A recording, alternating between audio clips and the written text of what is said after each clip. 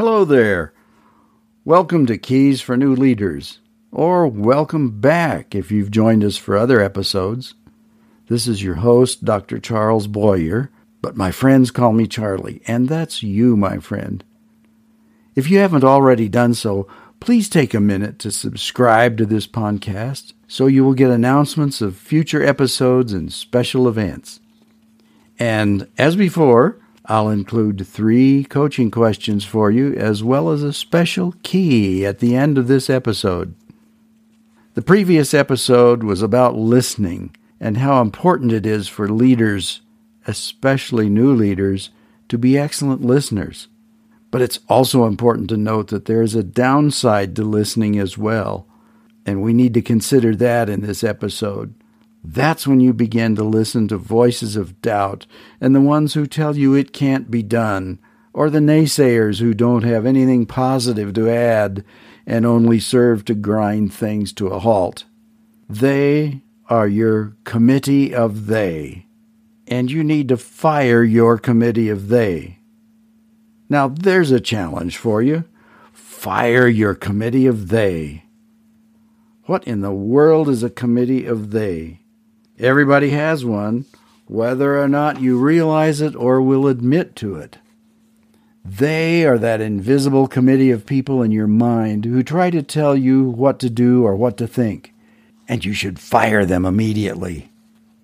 Just who is on your committee of they? Well, everyone's committee is different, but there are some similarities. Do any of these sound familiar to you? They are the neighbors your mother wanted you to please. They are the ones who always tell you it can't be done. They are the experts with more knowledge, more experience than you. They are the cool people, the smart people, the popular people. They are your own conflicting intentions that get in your way and stop you in your tracks. What are they telling you, and what is it costing you to hire them? Like the neighbors. You can't do that or wear that. What will they think? The naysayers. They said it couldn't be done, so I never tried. The experts. They must know better. Who am I to question them? The cool people. They are laughing. Are they laughing at me? The conflicting intentions. They talked me out of doing what I really thought was best. Now, what's the real truth here? What will they think? Well, the truth is, they probably won't notice at all. They said it couldn't be done. Oh, really? Which one of them has tried it? They must know better. Well, who says so? You're giving a lot of credit where it isn't due. They are laughing. Well, good for them. Let them have a good time. It's not about you anyway. They talked me out of it. No, they didn't. You did. Why is it that we give more importance to what they think than to what we ourselves think? We all do it. The need to seek the approval of others is very strong, and we've been at it for centuries. I recently logged on to a major search engine and typed in others' opinions. I got more than 1 million hits. Everyone from Roman Emperor Marcus Aurelius to computer guru Steve Jobs. And here's what they said. Marcus Aurelius. I have often wondered how it is that every man loves himself more than all the rest of men, but yet sets less value on his own opinion of himself than on the opinion of others. Steve Jobs said, "Don't let the noise of others' opinions drown out your own inner voice."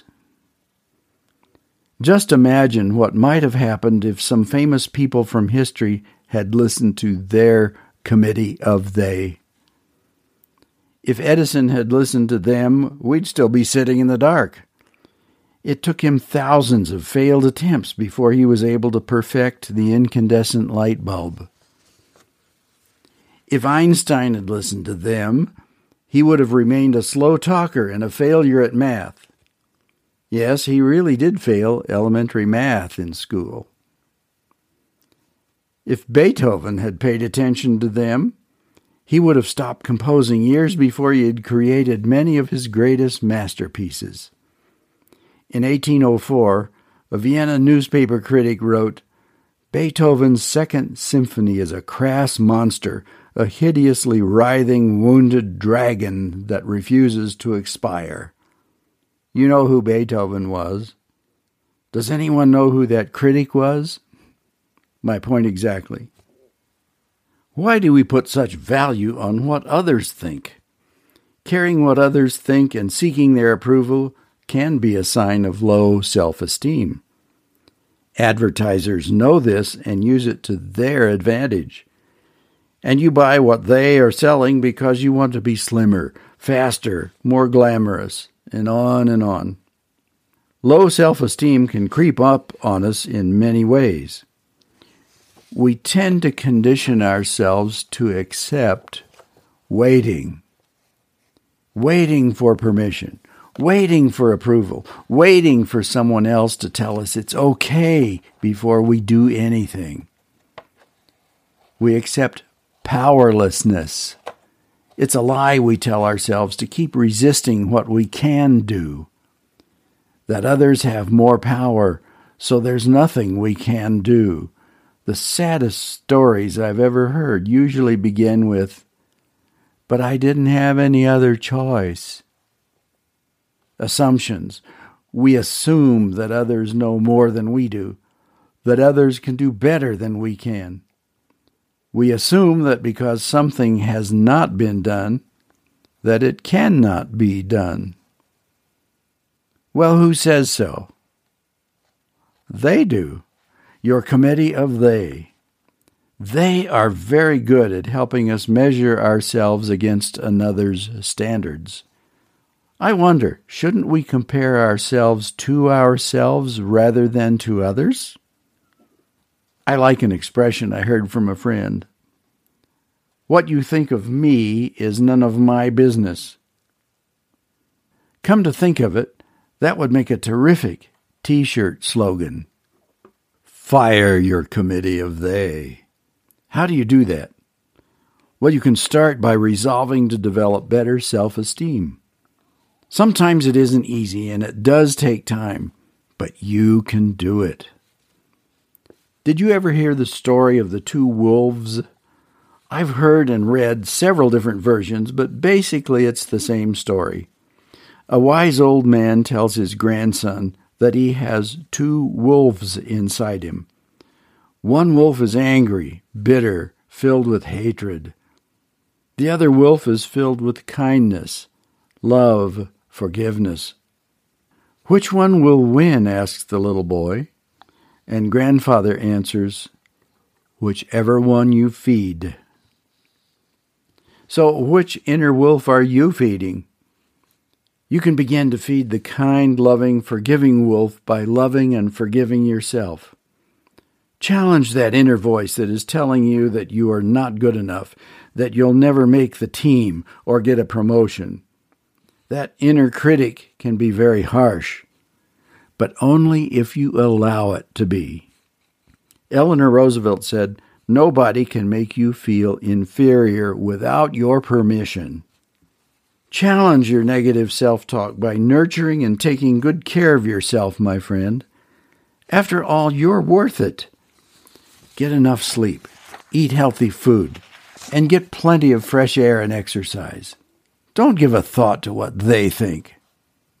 Remind yourself of all the things you do well, your strengths, your accomplishments.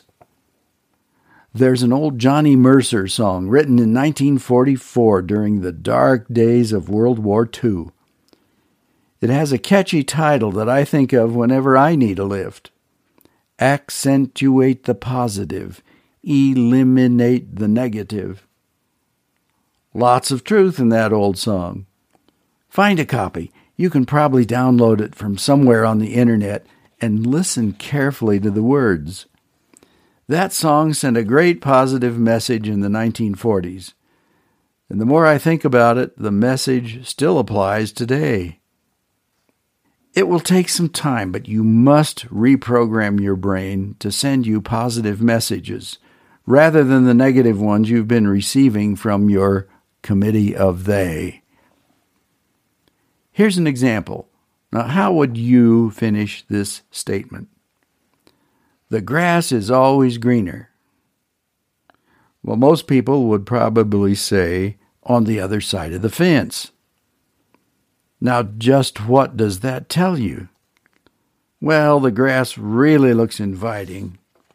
It looks better than what I have on this side of the fence, but it's out of reach. But I can't go there. But I can't because. But there are boundaries, excuses, and all the other ways we make excuses for what we can't do. Get your butt out of the way. How about this version? The grass is always greener where I water it. Now, what does that say? There's no fence, no boundaries, no excuses, and you can go there and enjoy the lush green grass. Best of all, you chose to do something positive by making your own grass greener. This may be the most difficult part of firing your committee of they, but it is most important. Ask. Ask for support from friends. Ask friends and loved ones what they like about you. Ask someone to listen just to you. Ask for help or explanation if there's something you don't understand. Most people are flattered by being asked, and they won't think less of you for asking them. Build yourself a good balance of self-confidence. It's well worth your best efforts. A healthy level of self-confidence often makes the difference between a successful leader and one who isn't. John Gordon wrote a fun and fascinating book titled The Energy Bus. It's a terrific book, and I recommend it highly to you. John is a great champion of using the power of positive energy to create a wonderful life. John's book includes 10 rules for the ride of your life. Here are just 3 of them. You're the driver of your bus. In other words, he's saying, it's not about them. Don't waste your energy on those who don't get on your bus. Or perhaps he's saying, don't worry about what they think. Post a sign on your bus that says, no energy vampires allowed. And that says, they aren't welcome. So are you ready? Fire your committee of they. They aren't you, and you don't have to listen to them anymore. Easier said than done, so they say. I know you can do it. I like to collect inspirational quotes, and here are a few I'd like to share with you. Olin Miller said, we probably wouldn't worry about what people think of us if we could know how seldom they do. J.L. Herlihy wrote, be yourself. No one can ever tell you you're doing it wrong. And one from actor and comedian Danny Kaye. Life is a great big canvas, and you should throw all the paint on it you can. And one of my favorites from Auntie Mame. Live, live, live. Life is a banquet, and most damn fools are starving to death. Fire your committee of they. You don't need them. Here are a few questions to help you do just that. Number 1, who is on your committee of they? Number 2, which member of your committee would you most like to fire? And 3, what support do you need to take that first step? And now for that special key. This time it's the key of C for courage, to take that first step to fire them. You can do it. I have confidence in you, my friend. Hey, don't forget to click on the subscribe button. I'm looking forward to building a good list of subscribers, and I'd sure like to have you with us. I do hope you're enjoying these podcasts. I'm really enjoying putting them together just for you. Next time, we'll have a jam-packed episode on team building and teamwork with a twist. I call it herding cats. Join us for the fun. Until then, stay safe and well, my friend.